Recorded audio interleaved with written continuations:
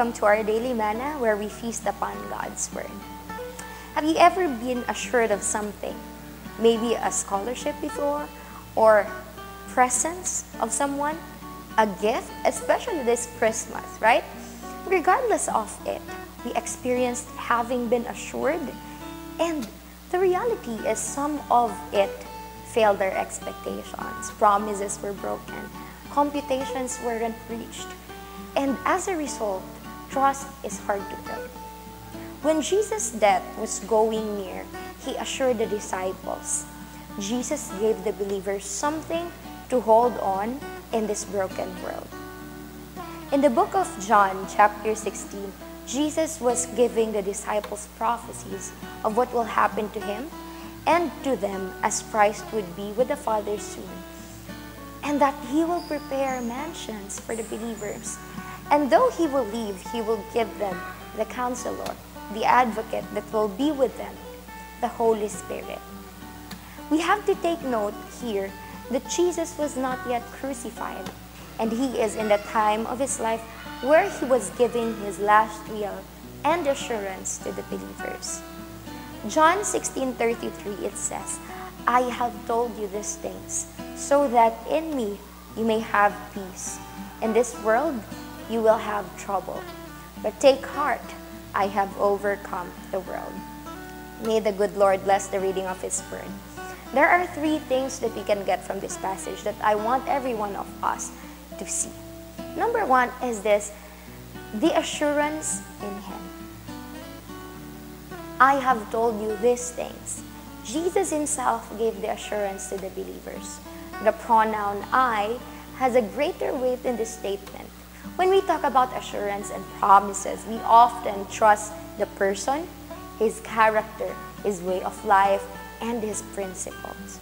When Jesus promised, it is a statement from the promise keeper, the one who never fails to do what he said. Jesus also assured the believers that even though they will grieve, they will suffer and be in anguish as he would be away for his death, but he will not stay on the grave, and there will be rejoicing.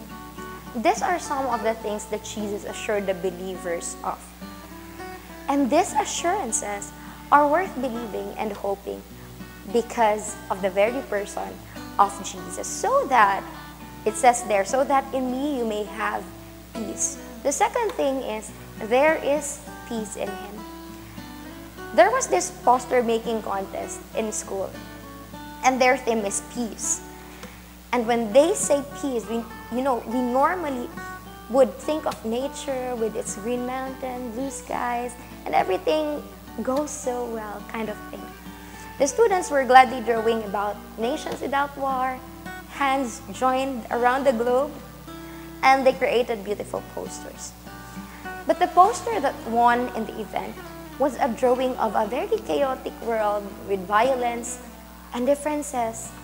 And there's this tree in the lower middle of the poster. And in that tree was a little nest with a small bird. And that bird is really calm. This is actually the picture of peace amidst chaos. Jesus knew that in this world we will have tribulations, we will have troubles and sufferings. But Jesus said, and he assured the disciples, with these things, so that in him they may have peace. The same promise and assurance still stand for us today, believers.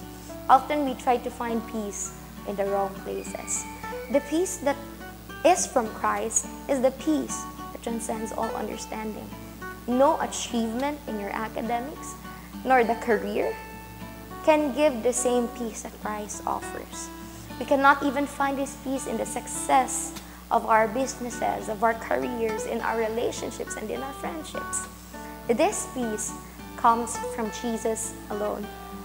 It is peace amidst chaos, peace in the middle of the storm, peace that regardless of our circumstance, we can stand and say that we are secured and loved by God. He has wonderful plans for our life. Lastly, there is victory in him. It says there, I have overcome the world. Then Jesus went on to assure his disciples I have overcome the world.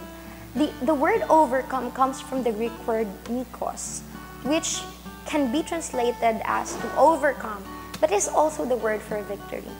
And when we look at the original text, the word overcome is in perfect active indicative. That means it is already done and would be continuously true in the future.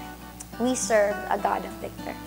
Therefore, the idea presented in Jesus' statement could be interpreted as this: I have overcome the world, I am overcoming the world, and I will always be overcoming the world. By this truth, we shall also say we can live a life that is victorious in how we act, think, and speak with love, because we have seen Jesus Christ overcoming through the love that He showed the world. As we celebrate Christmas, let us be reminded that Christ's gifts toward us is more than the gifts that we can see tangibly. More than the presents, more than the food laid down in the table, our Lord Jesus Christ gives us gifts beyond what we can imagine and see. He gave believers assurance that comes from the one who is trustworthy. He gives us peace that is beyond all understanding and victory over life's challenges. May it be that we would have that heart really celebrating this Christmas, seeing Christ's gifts beyond what we see. God bless everyone, and we pray for all of us. Lord, we thank you for this time. We thank you, O Lord, for your word. It is indeed alive, and it is still speaking to us to this very time, O God, and we can use this as guide as we live our lives. Lord, as we celebrate this Christmas also, may it be, Lord, that we would have a grateful heart of what you did, of how you showed love towards your people, of how we can see from the beginning to end the victory that you hold, O God. Thank you, Lord, for this time. You make us productive. Help us to love one another more and more, just like you. In Jesus' name we pray. Amen and amen. God bless us all.